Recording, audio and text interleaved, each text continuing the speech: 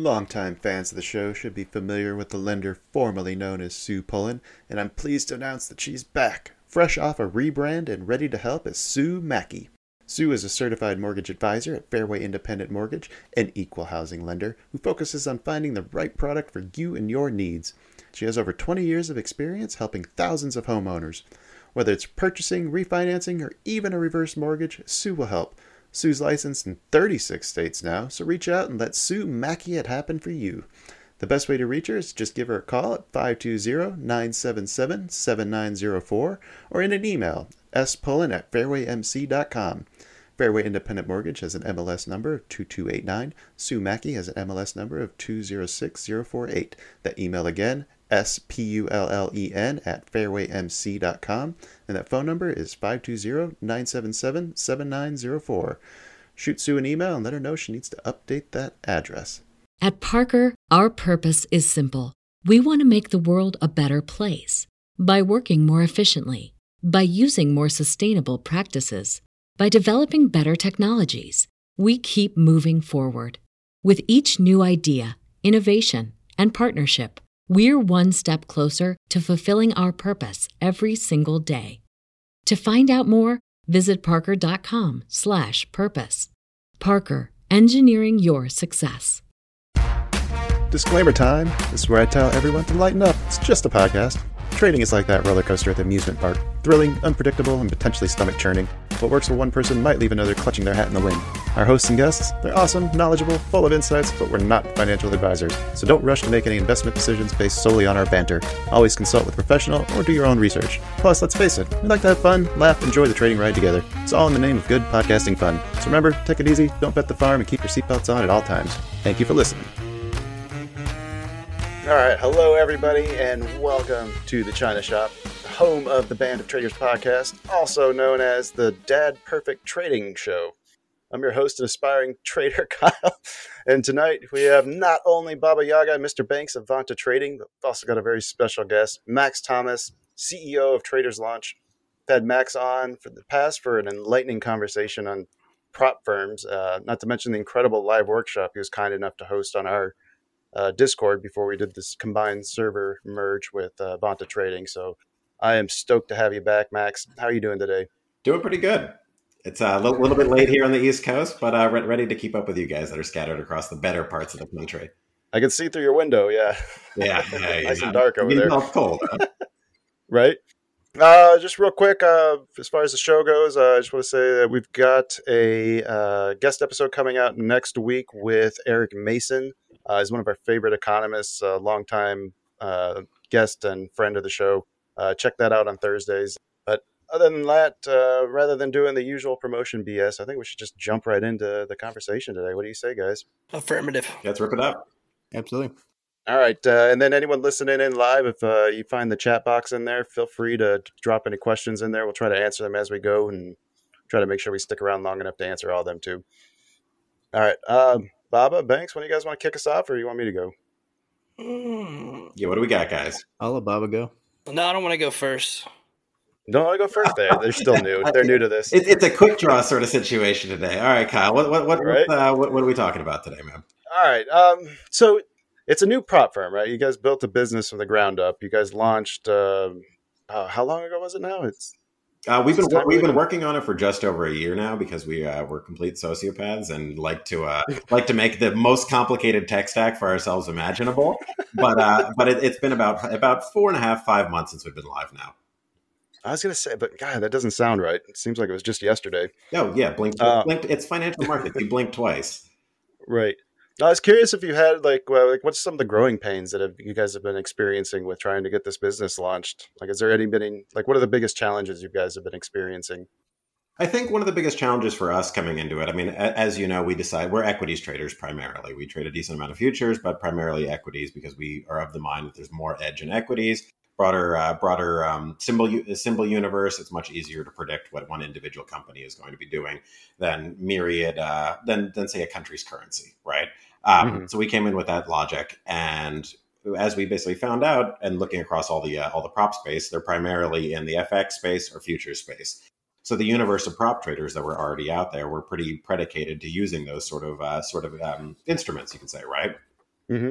So coming in with equities, it provides a kind of a unique challenge to say, hey guys, we're a little bit different.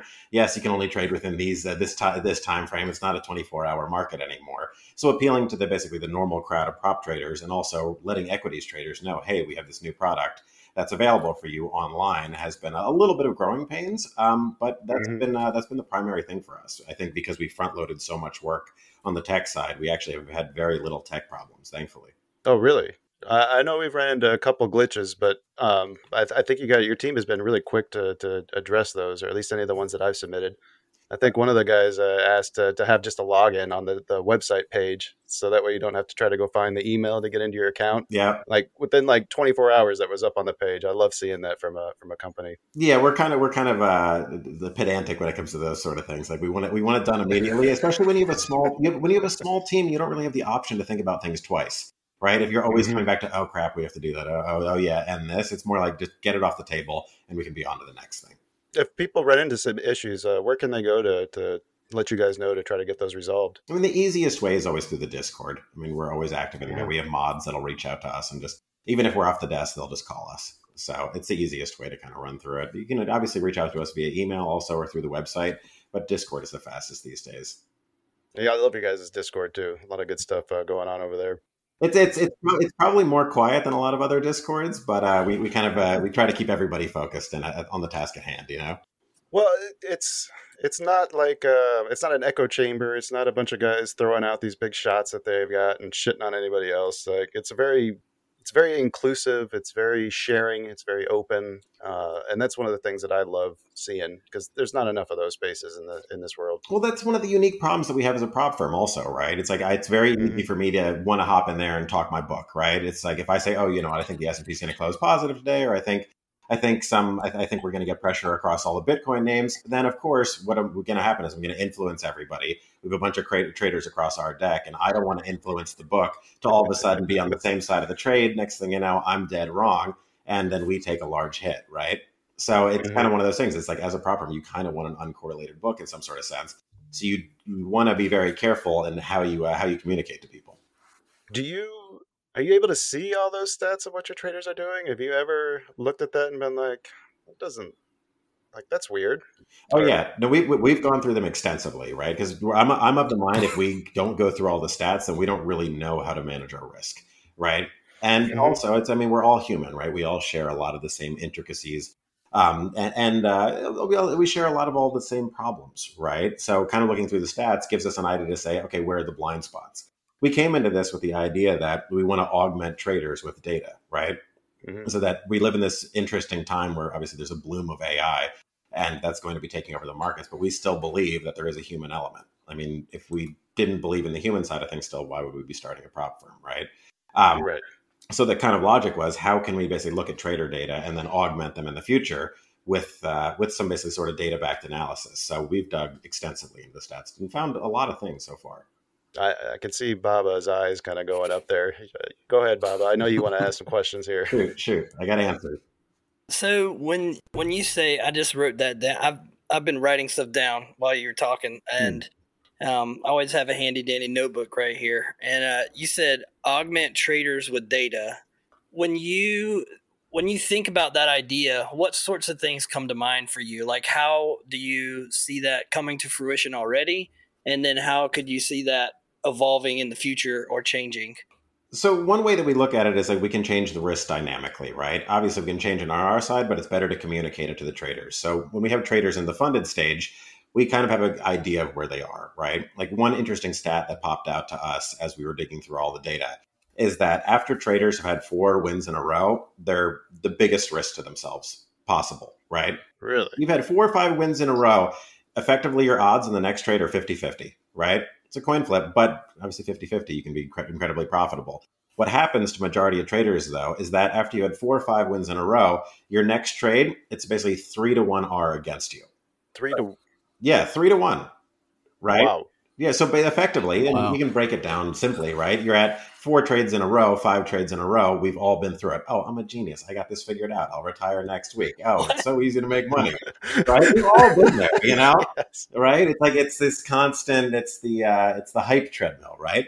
And Mm-hmm. what happens though is that you're most likely to add to a losing position when you're at 4 or 5 trades in a row. You're most likely to widen your risk. You're most likely to be trading peak size, right?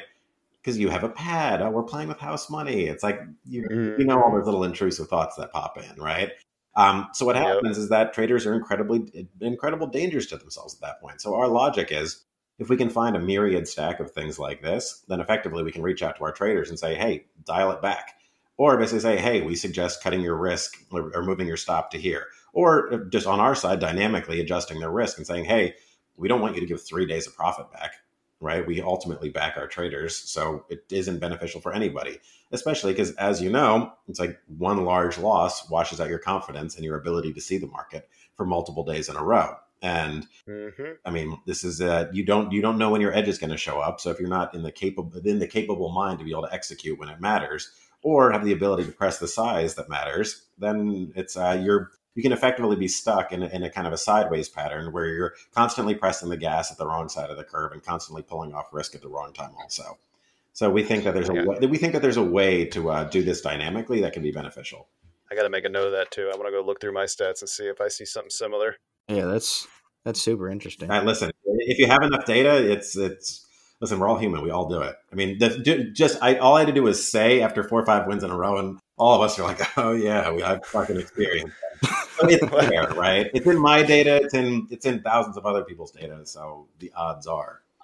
I always think of it as it's what Flaherty said, calls upstuck. It's when you hit those 4 wins in a row, you get married to the P&L, you put another trade on, maybe even do half size, but then it loses, and now you're not at that nice number that you liked before. Now you want to get back to that nice number so you can close out your day and be done. Oh yeah, And then you're just chasing that for the rest of the day. Yeah. How often have you been like, oh, I'm a couple dollars shy of $1,000 or $5,000? I'm going to press it and you give the whole day back.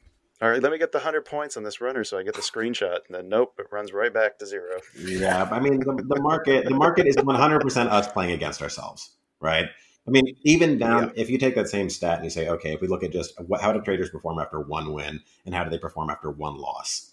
And interestingly enough, I mean, after 1 win, your initial odds over large sample size are irrelevant. But after 1 win, your odds of winning an next trade is actually a little bit higher. Right. So that basically, taking 1 win actually allows you to, I'll say, see the market a little bit better, or to be confident to be allowed a trade to work in your favor, et cetera. Right. Mm-hmm. But inversely, after 1 loss, the odds are skewed a little bit against you. Interesting. Right. So now you've taken 1 loss. Now you basically, in your mind, you're already, this next one has to be a profit. You're already playing what I like to call the get back game. Right. So this next trade has to be a winner. So you're looking for a sure thing, which means you're probably looking for a comfortable trade. And as we know, the more comfortable a trade feels, the more likely it is to not play in your favor. I feel like you're living in my head. Hey, listen, I live in my own head, and then I look at this data, and I'm like, oh, God, this reaffirms all my demons. So it doesn't matter if you're a good trader or a shit trader, right? We all share the same problems, right? It really doesn't matter, you know? Booch says it's simple, just don't ever lose. Okay, I didn't think of that one. As long as you never trade, you can never lose. It's that's a good point. That's like those gurus. They got something figured out. You know? Yeah. All right, more data questions. Pitch them my way. Yes. What you got, Banks? Baba? Yeah, go ahead, Baba. You can go, Baba. So from your end, that's information you're sharing with traders in real time. Like you would share that to a funded trader if you noticed he's had a great week and then it's Thursday and he's taken a string of losses. Would you guys literally reach out like almost as a counterparty and a partner and be like, hey man, what's going on? Yep. So once traders reach the funded stage, I mean, we're pretty hands off. If they're going through the challenges, we let them trade on their own because we don't want to influence them at that point. We want clean data for how they behave, right? And of course, it's a snapshot in time. I mean, the best trader can have a terrible week, and the worst trader can have a great week, right? It's just the market dynamics there, right? But once a trader's at the funded stage, then we pay pretty close attention to them. And if they're having a drawdown over a couple of days, we reach out.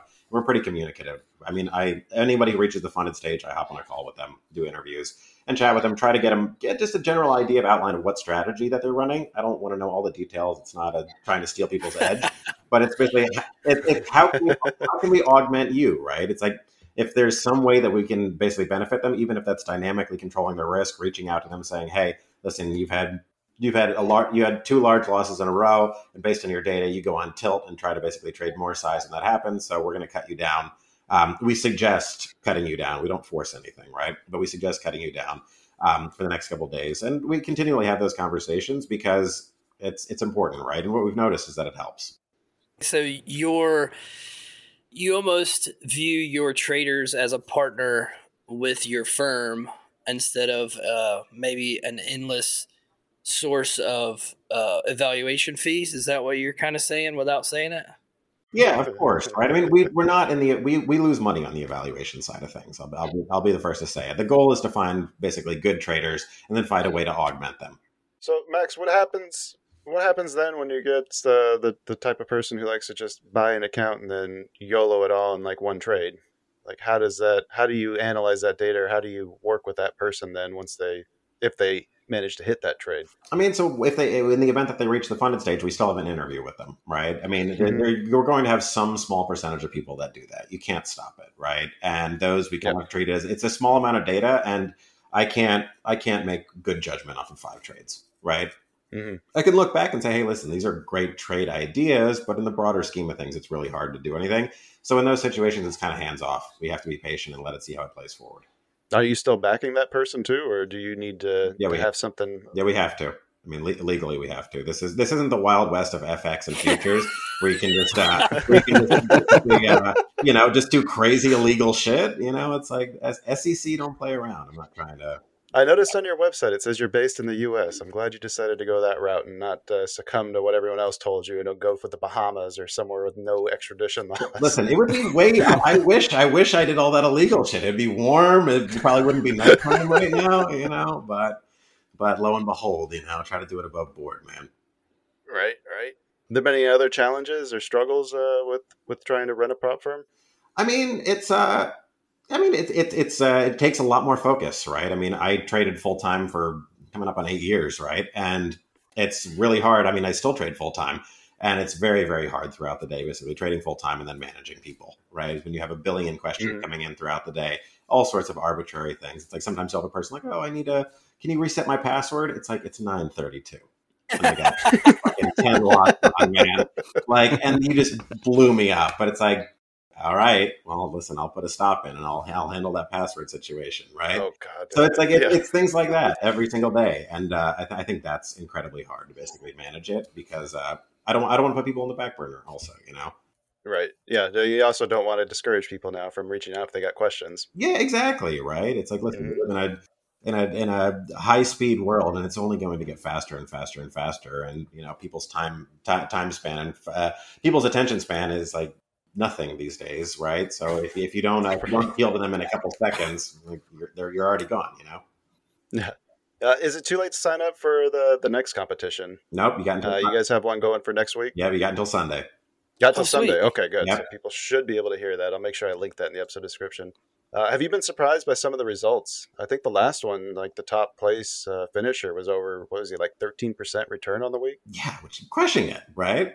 Yeah, like crushing it, right? And the crazy part is that he was only using. I mean, we give you 5x leverage on the indexes, right? And then 1-to-1 on individual equities. He wasn't even trading indexes, right? He was just trading individual equities at 100K a clip, right? Then he was primarily just trading. There was a lot of volatility across the blockchain names like Riot, Mara, and he was just trading those. Damn, that guy nailed it. Yeah. I also saw you're bumping up the prizes too. So the ones, I think you got a 50K on the line for this week. Yep, better believe it. It's listen. So I mean, here's some fascinating things about the challenges. I mean, the weekly competitions we've been doing is that people in the competitions trade better than on actual valuation accounts. Yeah. I've traded better on the competition, and I'm not sure. I think it's because we had Christmas sweaters to I don't want to talk about it. To worry about. We're going to touch on that. I have not forgotten. Right, it's the only note I have going into this. I sent my photo to the guys. I don't know if I guess I need to send it to you. I've got Banks. I'm still waiting on Purdue's. You see that big white space on the wall? Oh God, that's not for nothing. Yeah, I'll be honest, Max. I traded it with some intention the first day or the second day, and then I think the last day I was like, well, I'm sure that I'm behind, so let's just go all in and look back at the end of the day. I didn't think I thought these guys were smoking me. So hey, you got to push it sometimes. It's tough. What we found is that people are more. I mean, we've tried a couple different things. We initially started out doing 2-week competitions. We moved it to 1 week because 1 week allows more prizes, it's just better as an engagement from a business side of things. It's better for traders, right? But what we found is over a 2-week period is you actually get more consistency from people, right? Sure. It's that sense of urgency. The sense of urgency is really tough. Yep. Yeah, I would agree with that.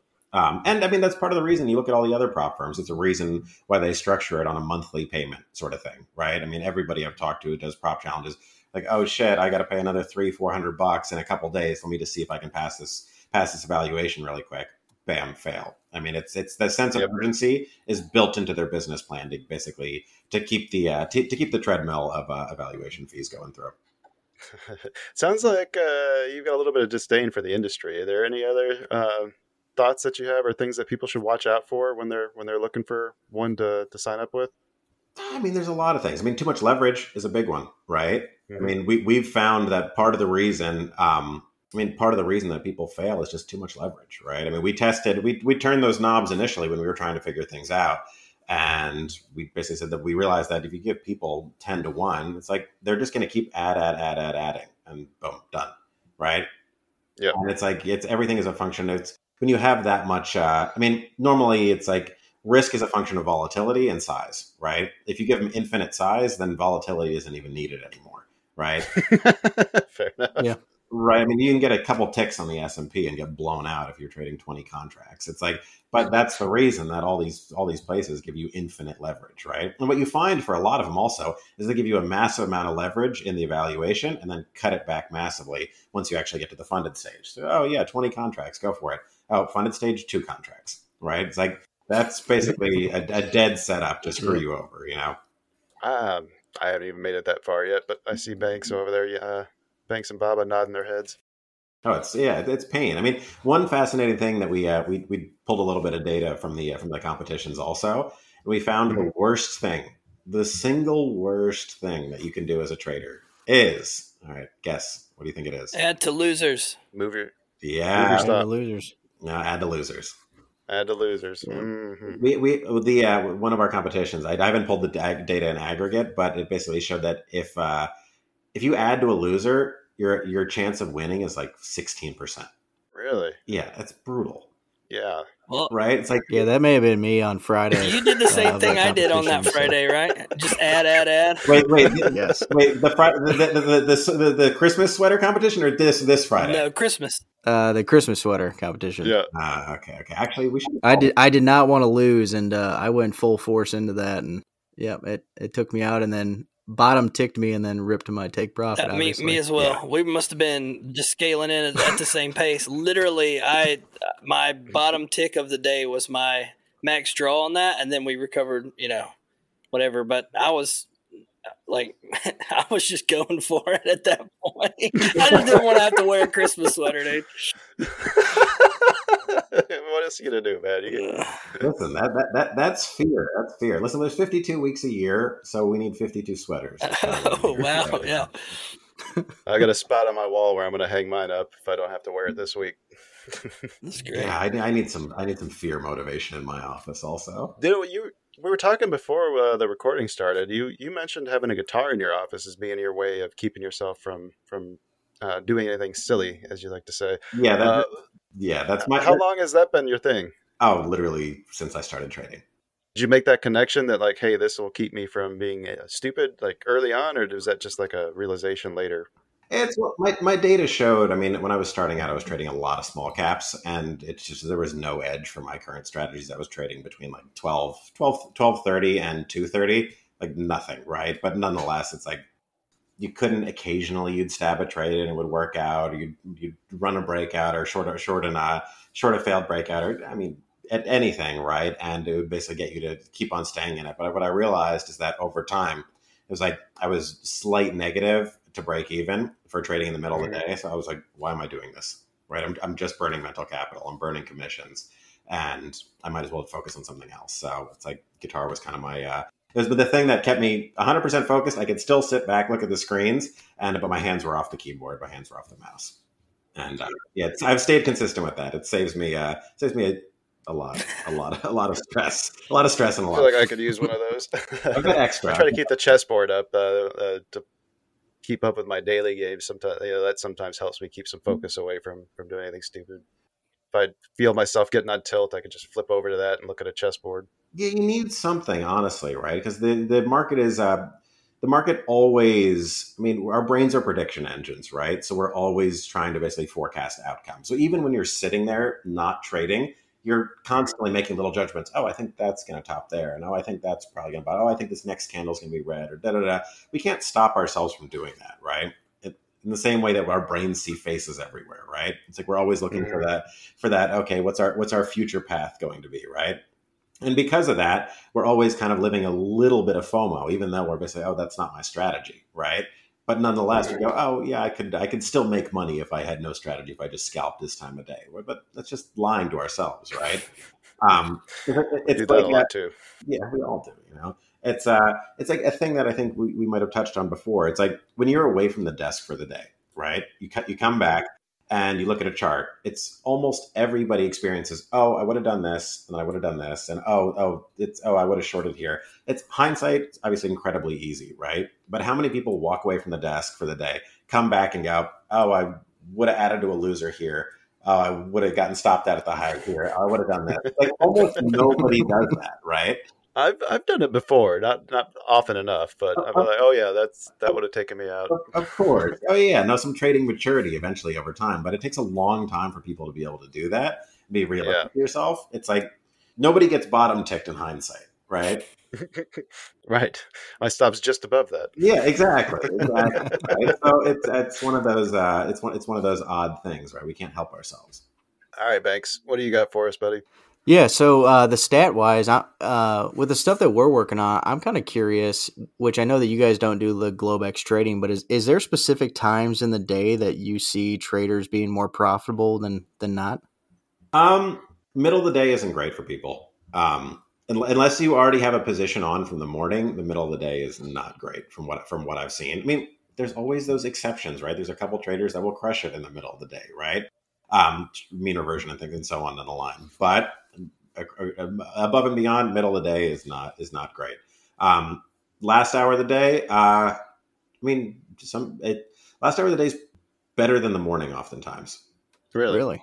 Yeah, as funny as that sounds, but that's for people who show up late. That's interesting. If they traded a bunch in the morning, and they already have a pad, then they probably give it back. If they haven't traded at all and they only come in for the last hour, they normally do decently. Huh. It's interesting. There's some odd things like that, right? Right, but that's got me wondering now if I should just skip the mornings and just come in for the last hour. I mean, I like to sleep in. I mean, maybe I'd be fresher. Hey, it's worth a shot, right? All right. Well, so it depends what side you're trading on, right?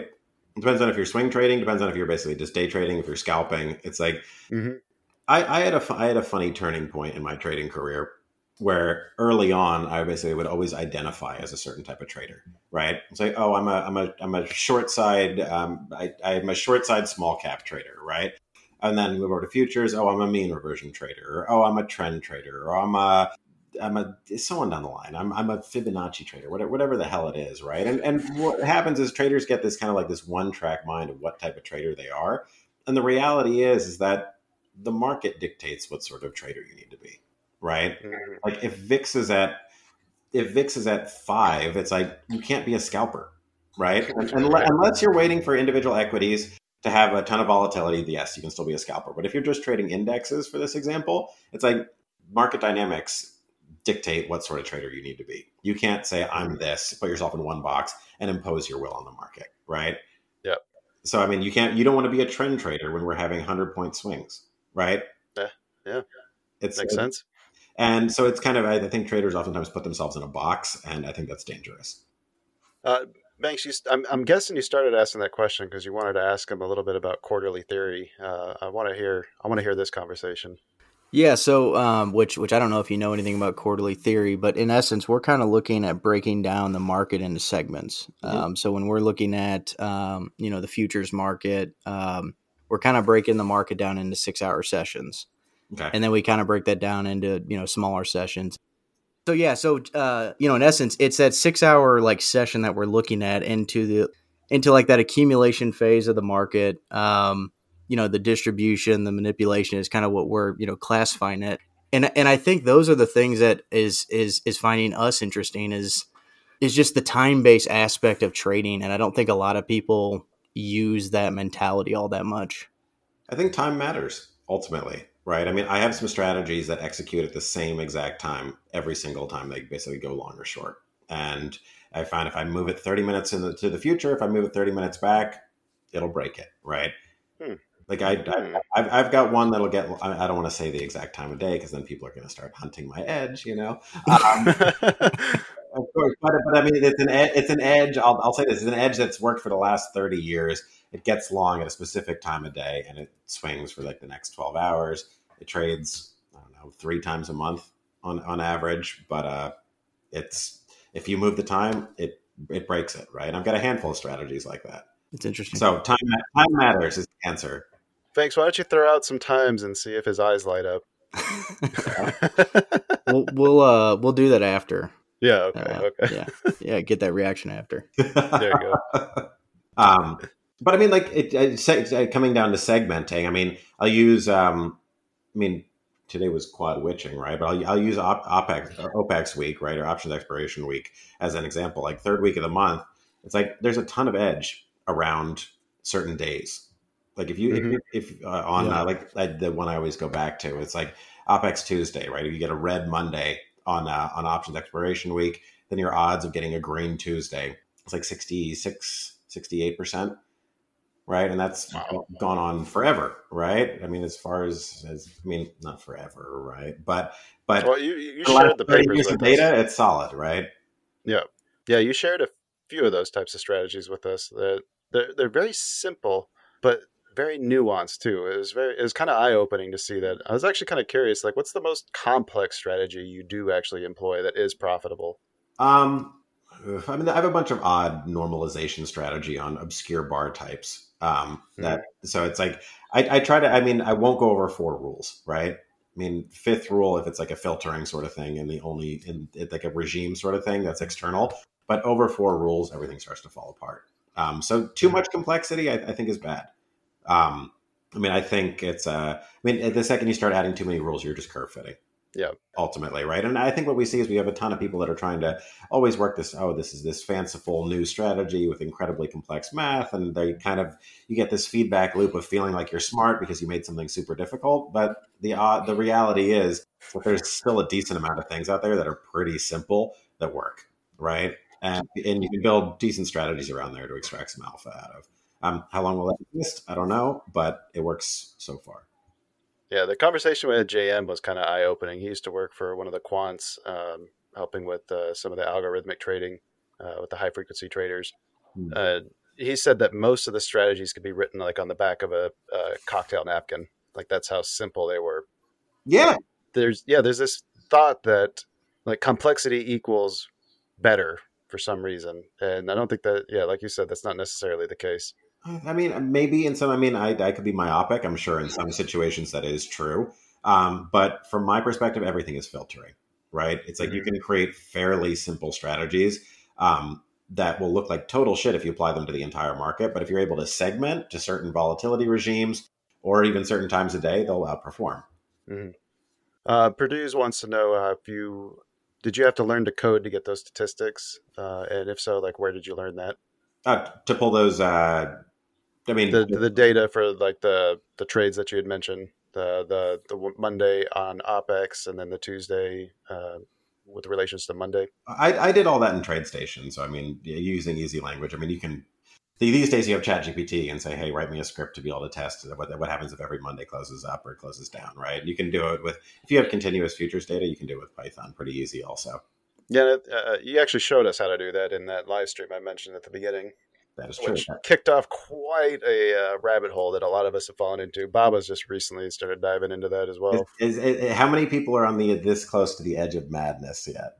I got all the way to madness, and then I just texted Robert and said, "Can you fix all this?" So, because I found myself like I was just arguing with ChatGTP so much, and I was like, there has to be a more efficient way to gather this information, and I don't know what it is, but I also know that I'm not spending any more hours, because I was logged up pretty high on the testing of so we're looking at broad day types, and then using them to kind of forecast general expectations. So, like you mentioned, a red close on Monday on OPEX week, Tuesday's rebound 68% of the time, or close green, or whatever that was.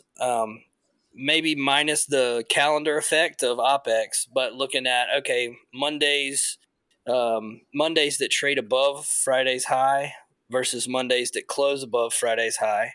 And then what patternistic, if there is one, can we navigate out for the way the week typically unfolds? So if Monday closes green compared to Friday, what does that set up for the week?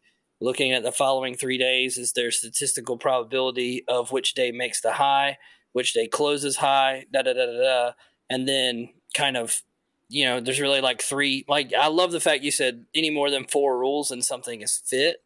I think that's really encouraging to me, because we're trying to be very, very, very simple with, okay, Monday's range was inside of Friday's, which means we anticipate Tuesday to look this way. And then there's a key point on Tuesday. When we get to Wednesday, the key point on Tuesday will be indicative for Wednesday's, activity and close, and continue on for the rest of the week. But that was all kind of like, the eyeball test. So we're trying to pull big pieces of data, 10 years, 15 years, 5 years, and see if there's any variance there, and see what was most likely to unfold, over the sample size, to Banks's point about the quarters of a day.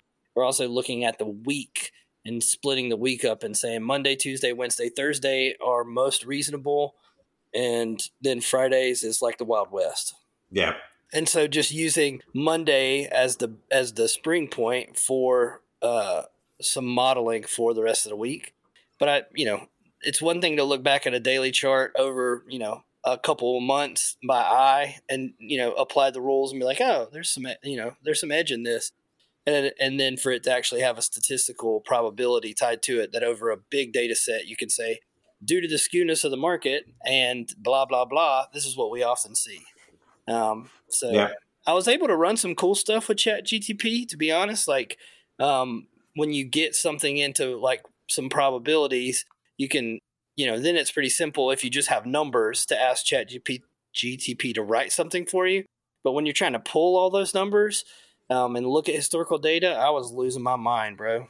Longtime fans of the show should be familiar with the lender formerly known as Sue Pullen, and I'm pleased to announce that she's back, fresh off a rebrand and ready to help as Sue Mackey. Sue is a certified mortgage advisor at Fairway Independent Mortgage, an equal housing lender who focuses on finding the right product for you and your needs. She has over 20 years of experience helping thousands of homeowners. Whether it's purchasing, refinancing, or even a reverse mortgage, Sue will help.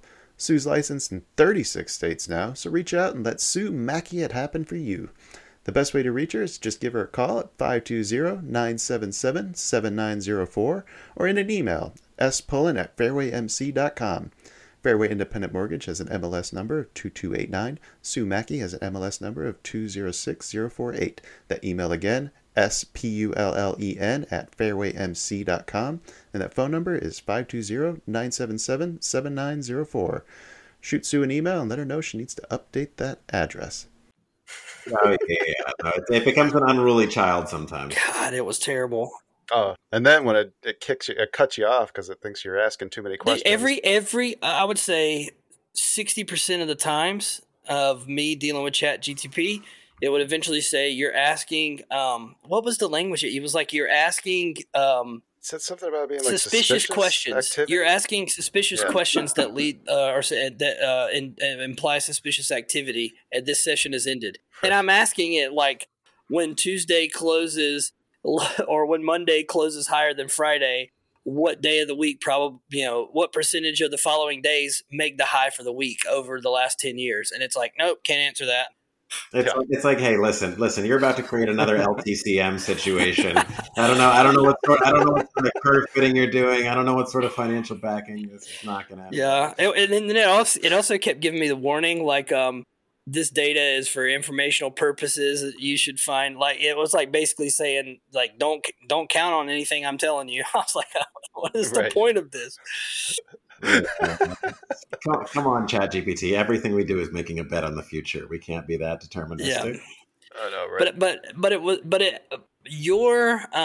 So I was at my son's or nephew's soccer game with one earbud in or one earpod in, listening to the conversation that you and Kyle had, and I was like, man, I had done some back testing on specific strategies, and like spent some time in that world, but had a bout with it where I got really bogged down into like just like it was just too much, too focused on that, and then listening to that, like your just plain approach to the data, like simple, reasonable approach to collecting back tested data just on day types was really kind of that was like I could pin that moment as when I was like, I need to swim in those waters a little bit more. So that was an awesome conversation y'all had. I appreciate you sharing what you did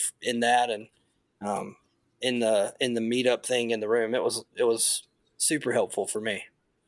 Yeah, of course, man. Happy to share. It's we overcomplicate it for ourselves, right? Humans are recency bias machines, right? Like one thing that I've found from playing with data a lot is that the market is always training its participants, right? So based on the past, and we see this with the data because obviously we have all of our user data, right? We see that the market is training people based on the last couple of days. So if the market is down 2 days in a row, people are already trained to be bearish. They're trained to short pops. If we're up 2 days in a row, they're trained to buy pullbacks, right? But the market is ever changing, right? If we have a large volatility day and then the next day is consolidating, everybody is basically trying to position in some sort of way where they anticipate more volatility. And the second that it's strictured so much and volatility expands, people are so used to this. They're trained by the strictured area, and their mind can't comprehend that the market could go up 50 points, even though it happened 2 weeks ago, right? Just because we were in a 10-point range the past 2 days, right? So we're a product of our environment. We adapt incredibly quickly, and that's bad for us, right? In the context of trading, something that you find when you're backtesting for a long time, and you're basically backtesting, even if you're data mining for where to put your stops and your targets, what you'll find is a lot of situations where it's like, oh, here's a 60% chance that we're gonna have a red day, 60-70% chance we're gonna have a green day, etc. But you'll find throughout the entire thing, even if basically factoring in ATR or volatility for the stops, you'll find that where the stops and the targets are kind of preposterously wide quite often. And that's just due to the fact that the market needs room to breathe, right? We as humans are always trying to basically impose favorable risk reward scenarios onto our trade, right? It's like quite often you'll see like, oh yeah, tomorrow has even a 55 or 60% chance of closing green. So in our mind, we go, okay, here's the open. If I just buy the open, and then I'll just sell the close because that's the odds, and I'll do that every time. But of course, the market goes down here, wiggles around. It might drop 30 points off and then close 10 points green, right? Mm-hmm. Back test. Yeah, it's like, yeah, it's a win, but nonetheless, it's like from a favorable risk reward scenario, it's not exactly ideal, right? Yeah. So we kind of need these ancillary strategies on top of each other to be able to say like, okay, here's a favorable risk reward strategy for ourselves, and here's the overall probability of the wind going in our direction, right? It's like the way that I treat a lot of it, and basically looking for, okay, probability of tomorrow being green or probability of the next 6 hours being green is I just want to know that I'm not pissing into the wind, right? It's like I'm going to take tons of losses. I'll take tens of thousands of losses going on throughout the rest of my trading career. But as long as I'm most of the time on the right side of the wind, that means that I'll eventually have positive skewness, right? So it's not necessarily about using that data as a buy the open, sell the close type strategy. It's more of something that you have in your mind as that day is unfolding to try to make sure that you're positioned on the right side of what the stats show you. Yep, correct. And I mean, granted, don't get me wrong. If buy the open and sell the close, totally viable, but you can't be doing it with it's size Not relevant. with 5x leverage. Not with Yeah, 5x yeah, leverage. And exactly. Right. You can't have it if that ultimately, if that trade closes down 50 points or something, then it's going to drag your account down 10%. Right. Mhm. It's like the worst case scenario, if you're doing this sort of trade, should be a 1% loss in your account. But nobody wants to do that. Right. Nobody wants to trade one micro by the open and wait for the close. Right. Right. Right. Like we all, we see crazy P&Ls and they exist out there. So we all want to force it. But like this is a game that you get into to ideally, nobody here is planning on retiring next week and dying 3 weeks from now, right? Wait, So, what? I said no. I said no. Yeah, no. Right, right. Yeah, I mean, but people trade that way, right? People trade that way fucking constantly, and then that's ridiculous, right? If you're trading, you should be planning to do it the rest of your life, right? Yeah. As far as I'm concerned. Well, I think Twitter and even like rooms and stuff like that play to that large P&L in one day thing. But you see that catch up to a lot of people. And some of them admit it and some of them don't. But I think, in the Twitter world, you see that the chasing the like $10,000 in a day that's a lot. So if that's your like goal every day, I think that is kind of outsized unless your account size is massive and you're in losing trades, trading the type of size you would need to trade to capture 10,000 in a day on average, is inconsequential to you.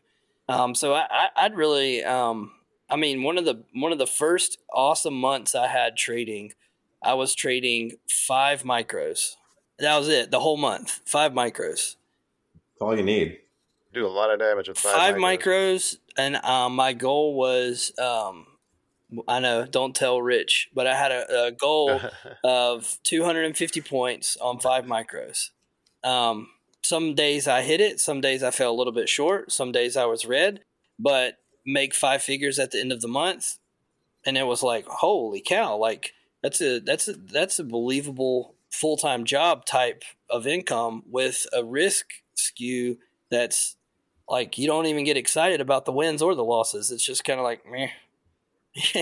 Well, as it's supposed to be, right? Yeah, that's where you want to be. Yeah, you get equivalent highs and lows regardless, right? It's like if you have a $5,000 day and you're fucking beating your chest, oh my god, this is so amazing. Then expect at some point, it's like because you allowed yourself that crazy high, that inversion narrative is coming. Right? I don't care if it's next week, next month, next year, but you're going to get those same lows. Oh my God, why am I doing this? Oh, I feel like shit. I want to die, blah, blah, blah. Right? Like, I wasted all my time. I should have fucking been a carpenter, I'm not kidding. Listen, I've thought that. Really? That's hilarious. That's such a good line. But it's true, like right? You have right? a fucking crazy. Listen, I've had some big fucking days and I've had some big negative days, right? And it's afterwards you're just like, oh, great. It's like, yeah, woo, fucking lost the person's yearly salary that I'm buying coffee from today. It's like they made more than me. Woo, that's wonderful. This is fun. Right? So it's like whatever it's those. So coming back to the original point is that glorifying those high and low days is irrelevant, honestly. Right? I mean, if you look back, let's just play a data game again, right? You got 252 trading days roughly. It's like how many of those days using the S&P again or ES were like above 100 point swings, right? Mm-hmm. So it's like if assuming that you have a mechanical strategy where that's adjusted for volatility, it's like you're going to have some bigger days as a function of the data, right? But if you're ultimately, and we don't have a way to forecast volatility. You can forecast, okay, probability of tomorrow closing green, but you cannot forecast tomorrow is going to be a 100-point day. Right. I don't know of anybody who's perfected that yet. If they do, let me know because I want to talk to them. Fucking right, yeah. There's all sorts of, yeah. But so you're going to have big days and big negative days as a function of the data, right? Assuming that you're employing some mechanical strategy. But if you're just saying, hey, listen, I traded 1 contract today and tomorrow I'm going to trade 10 because I like this setup more, or I like today more, I'm more confident today. you're going to have a huge variance in your outcomes, and you're also going to have huge variance in your emotional journey, let's call it. Yeah, that gas tank, right? Of like the ability to not have decision fatigue or loss fatigue or that elation from a win. All of those they take a toll, intraday and day over day. Are you about to mention Booch's question, Kyle? Yeah, go ahead. You can Well, I was ask him. just gonna. Someone that's in our room said, "How many times or how often is it that you see traders who have a massive green day follow that up by a massive red day? Like, is that a pattern that you see often?" Depends on how they got there, is the answer. If they took 3 trades that were each basically one trade was good, next one was good, next one was good, then the odds are that they give it all back the next day is not as high if they made one gigantic trade and then come into the next day. Interesting. Yeah, he was saying that he's found that he gets real aggressive in the past after a big green day. And so he dials back the risk that he's willing to put on the table, probably with sizing and number of trades, because that's the biggest thing that kept him from continuing up and to the right with the P&L curve. Yeah, no, listen, I've heard that same thing from a handful of traders, and I've experienced that also. Yeah, so I can't disagree with that in the slightest. And coming back to the traders are trained by the past 2 days, I mean, we're recency bias engines, right? If you had a gigantic day yesterday, it's arbitrary numbers. If you made 10 grand yesterday and then you made $200 today, it's like that $200 feels like fucking nothing, right? Yeah. Right? It feels like nothing, but it's still $200, right? But because of that day, oh no, we're emotionally blown out now at this point, right? It's like we're always seeking those equivalent highs, even though it's completely irrelevant. So basically, if you have a big day, sizing down, stringing together a couple small days, whether green or red, is much better to basically get yourself back to some sort of collective baseline to build yourself a new foundation to grow from. So I would agree with that logic. Yeah, I think which you guys have seen, but like my sizing varies based on the day of the week as well.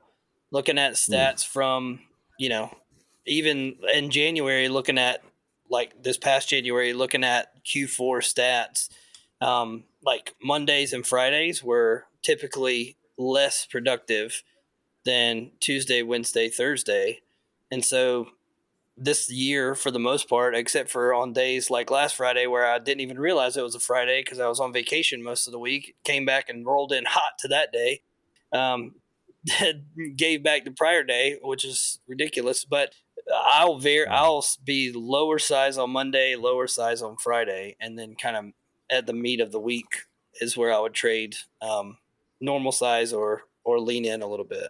I've always been curious, like if you just skipped Monday and Friday, would Tuesday and Thursday then be your trouble days? Or like does sitting through those days with half size actually make Tuesday, Wednesday, Thursday better? I just came at it from the standpoint that I looked at 4 months of trading, and the days that were most of my red days came on Mondays or Fridays. And then overall, the profitability on those days that were green was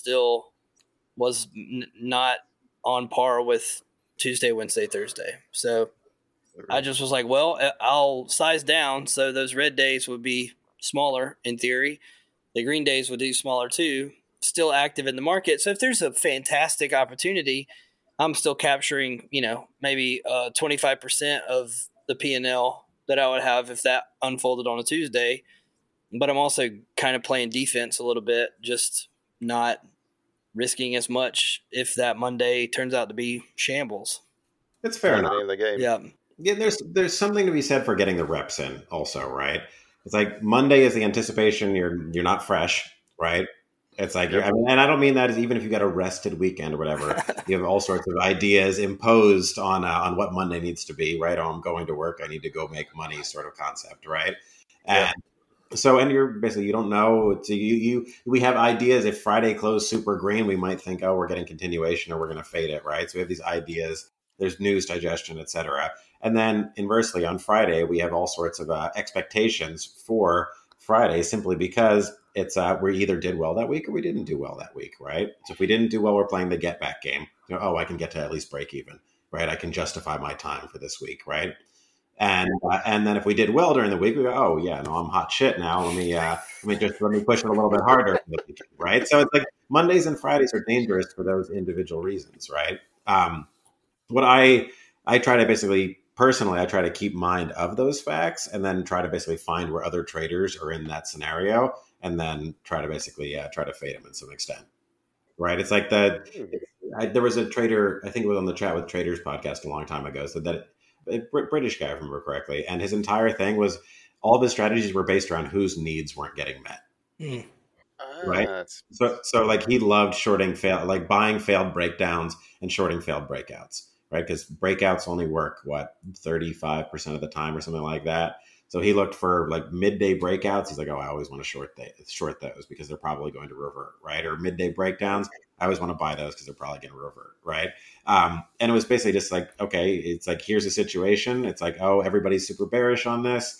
We're already down 20% or something like that on an individual name. And he would look for those scenarios. So whose needs aren't getting met, they're probably going to get squeezed, was his entire thesis. And I try to use that same sort of concept. It's like, oh, if everybody was positioned long on Friday and then we gap down on Monday, it's like, okay, their needs probably aren't getting met. So what are the odds we get a flush out of the open? Yeah, another interesting idea that I wonder with with all the information that you can see on the back end, I think it was Trader Dante was talking to a guy when they were both working at a firm of some sort. And the guy that he talked to, and this may be the British guy that you're referencing that was on the podcast, he was saying that that guy stopped what they were doing and wrote down some information and was like trying to get a trade off because the worst trader he knew had just went long. And so he was going to jump in short. Because he said it was easier to find a bad trader to fade than a good trader to learn from. Yeah, I've heard that. I've heard that podcast and that story actually.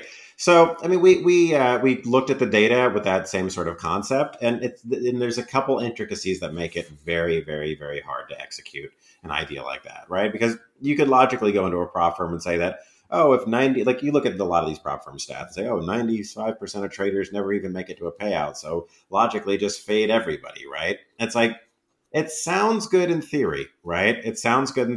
I mean, the basic math. Oh yeah, everybody loses, right? But the trouble is that from a data perspective, it's like, imagine you're sitting behind me, right? And I'm not saying anything and you see me, then you know I'm a retail trader, so you know I'm going to probably lose money over the next X period of time, right? And you see me click into a trade. And you don't know anything about me, right? You don't know anything about why I clicked into that trade. So you have no idea if that trade is going to be 3 minutes.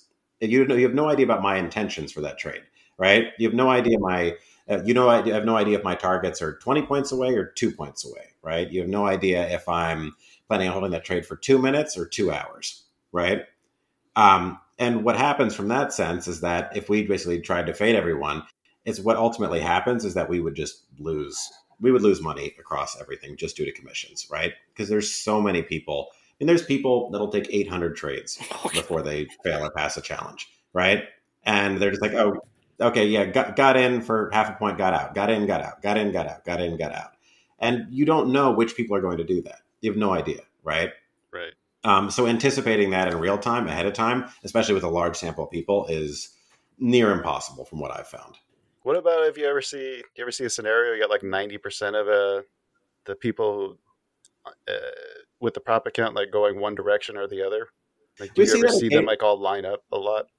Yeah, I mean, the collective agreement is a thing that we're looking at. We don't have enough data to be 100% sure on it. In some situations, I mean, if you mix collective agreement with certain levels, it seems to be mildly predictive occasionally. But at the same time, there's also, I mean, you see on our Twitter quite often what we'll do is we'll post out stats like, what's everybody's market bias today, right? Yep. Right. What's everybody's market bias today? And sometimes, I mean, collectively, it's kind of 50-50 as to whether or not they're right. But there's certain days where you'll have like 75% of people thinking the market is going to go up, and the market literally just goes from bell to bell, goes straight up. Right. So building a strategy and saying, oh, hey, we're gonna basically try to fade those sort of situations because of collective agreement. It's like you would need some sort of risk metric baked in to keep you safe, because occasionally it's like, quite often the crowd is wrong, but when they're all right, they're very right, right? Like, imagine right? It's like the market is going to screw everybody a little bit, a little bit, a little bit. It's much easier to continually take a quarter from somebody every single day, but occasionally give them $1, right? Well, and you know what?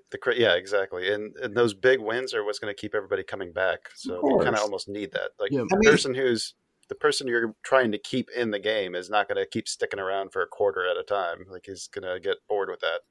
Exactly, right. It's I mean, one of the most fascinating things that I find is that for traders who just are net negative, and I mean, I think in almost every trader's like first year of trying to trade, what your P&L normally looks like, it goes like you go like this, and then bam, bear market rally, I like to call it, and then back down, and then bear market rally, and so on down the line. And it looks no different than literally. I mean, as I said, it's right because what it is like the market will pay you for doing the exact wrong thing occasionally, right? Yep. Right. I mean, that's just it. Yep. The best odds. The best odds trades when they don't play out, the market will have more volatility the opposite side because the deck is stacked for one outcome, right?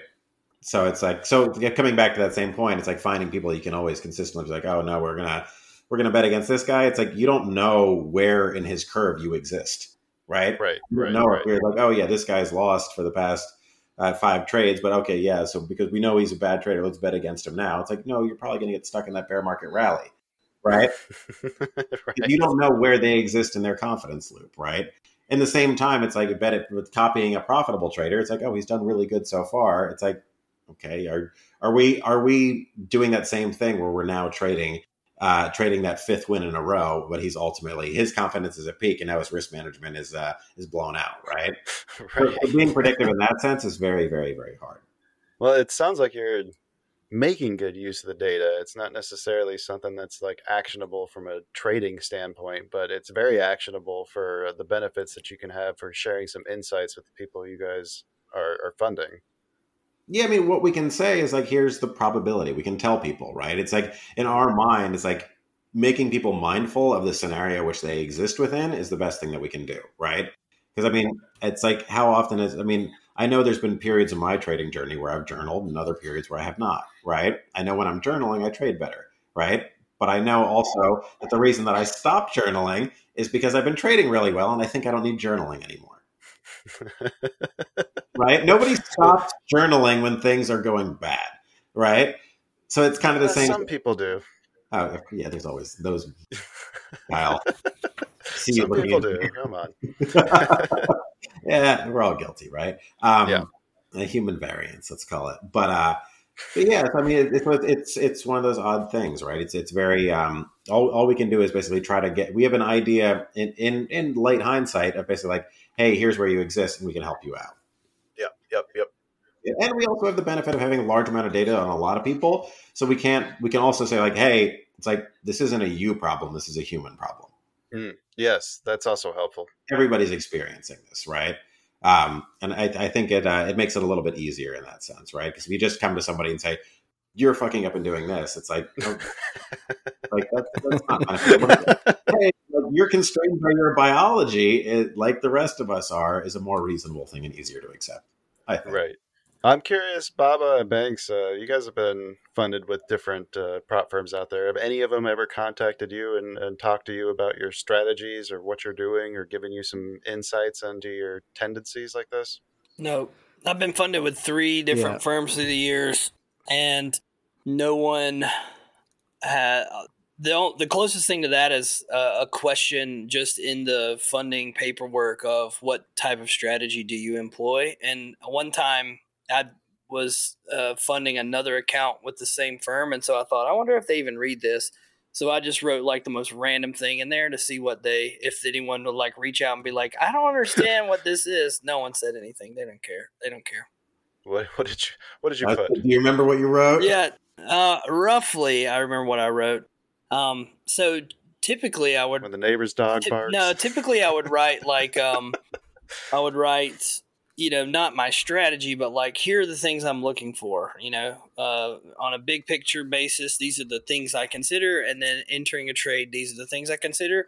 And then the one time I just wrote down, that when the market goes down, I try to buy it so it goes back up, and then I sell it so that it goes back down. And that was just it. Like, there's no strategy. That's just like, it was just like buy low, sell high. That was what I put. And they were cool. They didn't say anything. I didn't go as crazy as to write when the neighbor's dog barks, but I mean, I thought that was pretty. I mean, if someone told you when you called them for a trader's conversation as a fund trader, they were like, I buy dips and sell rips, you'd be like, I'm gonna need a little more than that, bud. You know. What you gotta do with that, like, fake Jersey confidence? I buy in full clip lean hogs around breakfast time every day because I know bacon is getting sold. I'm too busy crushing it. Thanks. I wonder. Daryl ever reached out to you? Daryl. No, and I wish when I first started trading that someone would have contacted me and said, "What the F are you looking at?" Well, I mean, that was kind of my logic. It's like, I've found, I mean, my biggest mistake, and I will say that my biggest mistake in the first couple of years of, first 2 years of trading was not talking to more people. I mean, what I should have done is just got on the phone, gone to conferences, and talked to tons of people, right? Because what I would have learned very quickly is what not to do.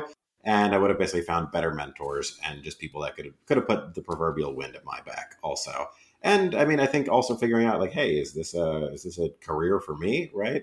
I think a lot of people make that mistake also, right? Because they just see, people making money. I want to do this. It's like, no, this takes a lot of work. This takes way more work than most people. I mean, you can do no work other than just clicking the buttons and looking at the screens and have months, 2 months, even a year of phenomenal performance. I mean, look at 2020, right? 2021. I mean, massive liquidity injection. People everywhere were crushing it, right? I mean, I was in a guy behind me in line at a concert a couple months ago was bought his apartment because he was trading ES futures, right?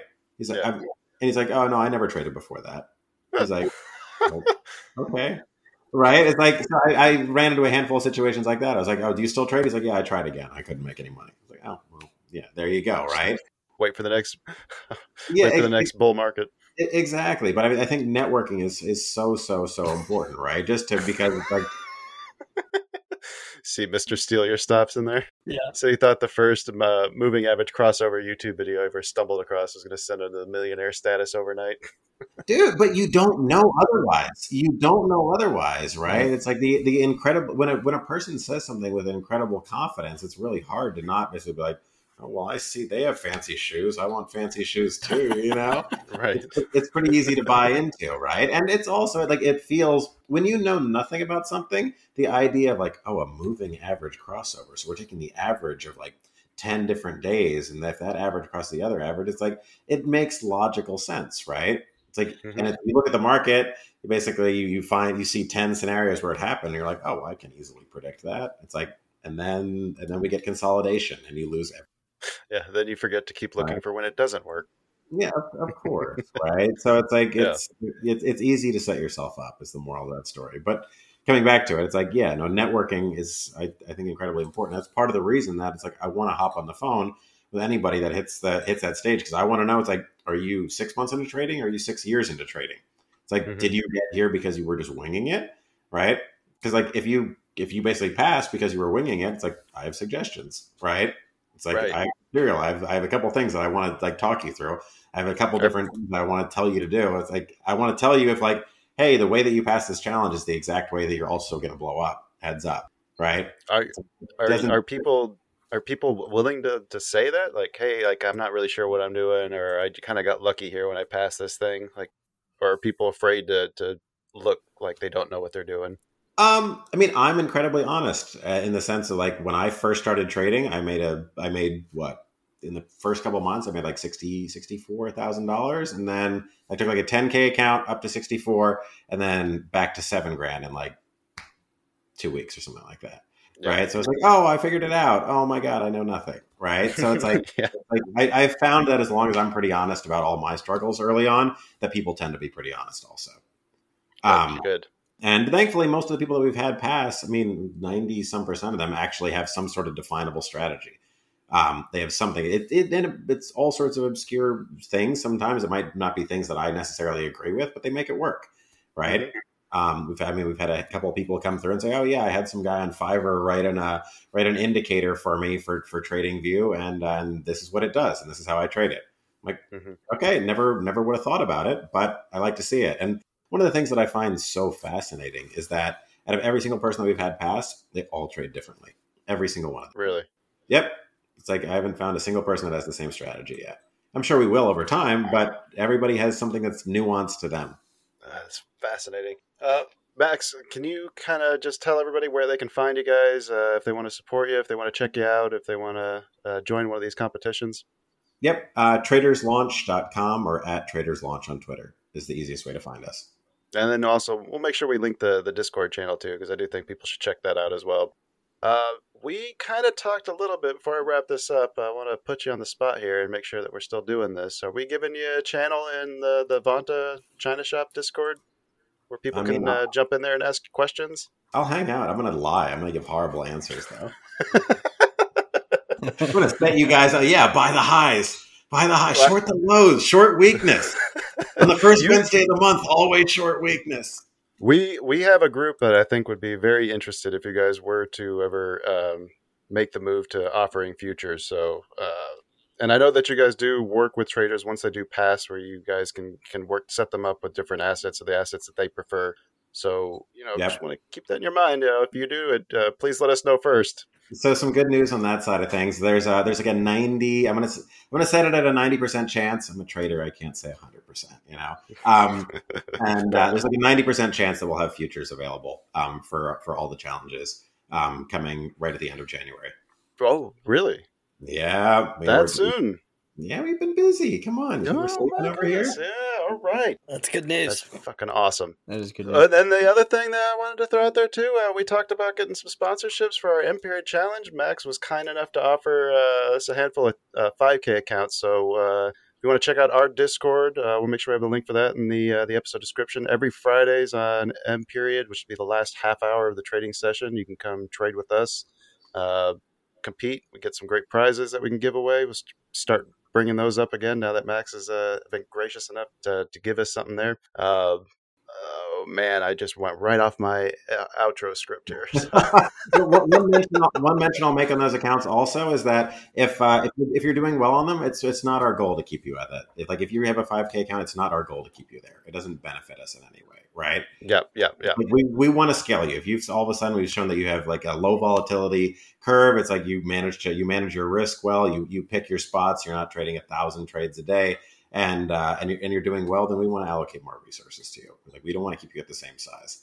And the type of person that comes on here and tells us about all the stuff they do to work with their traders, I think we can all agree that that they're actually putting their money where it matters, where they're actually backing us.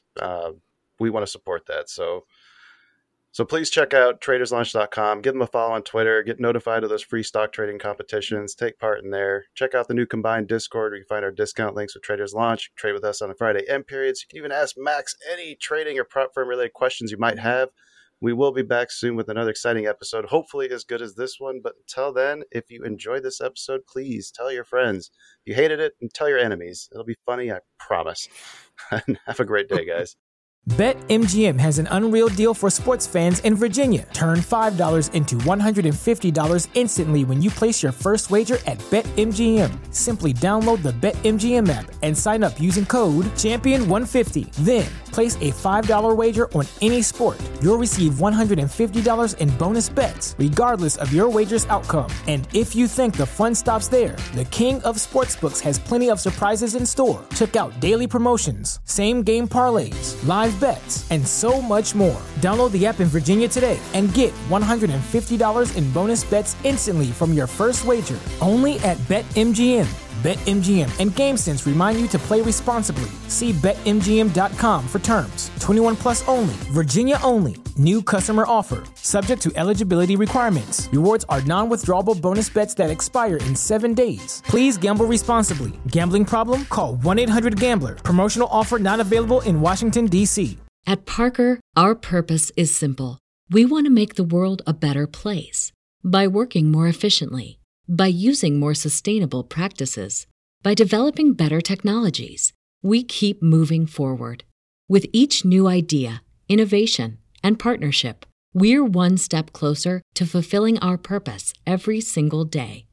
To find out more, visit parker.com/purpose. Parker, engineering your success.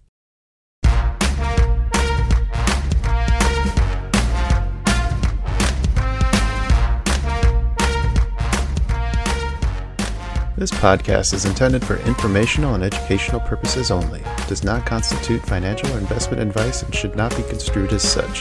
The hosts, guests, and contributors of this podcast are not licensed financial advisors, brokers, or professionals. Any trading or investment decisions made based on the content of this podcast are solely at the listener's discretion and risk. Trading and investing in financial markets carry inherent risks, and past performance is not indicative of future results. Listeners should conduct their own research and seek advice from qualified financial professionals before making any financial decisions. The views, opinions, and information shared in this podcast are those of the individual contributors and do not necessarily reflect the views or policies of the podcast creators or associated organizations. Produced by China Shop Productions.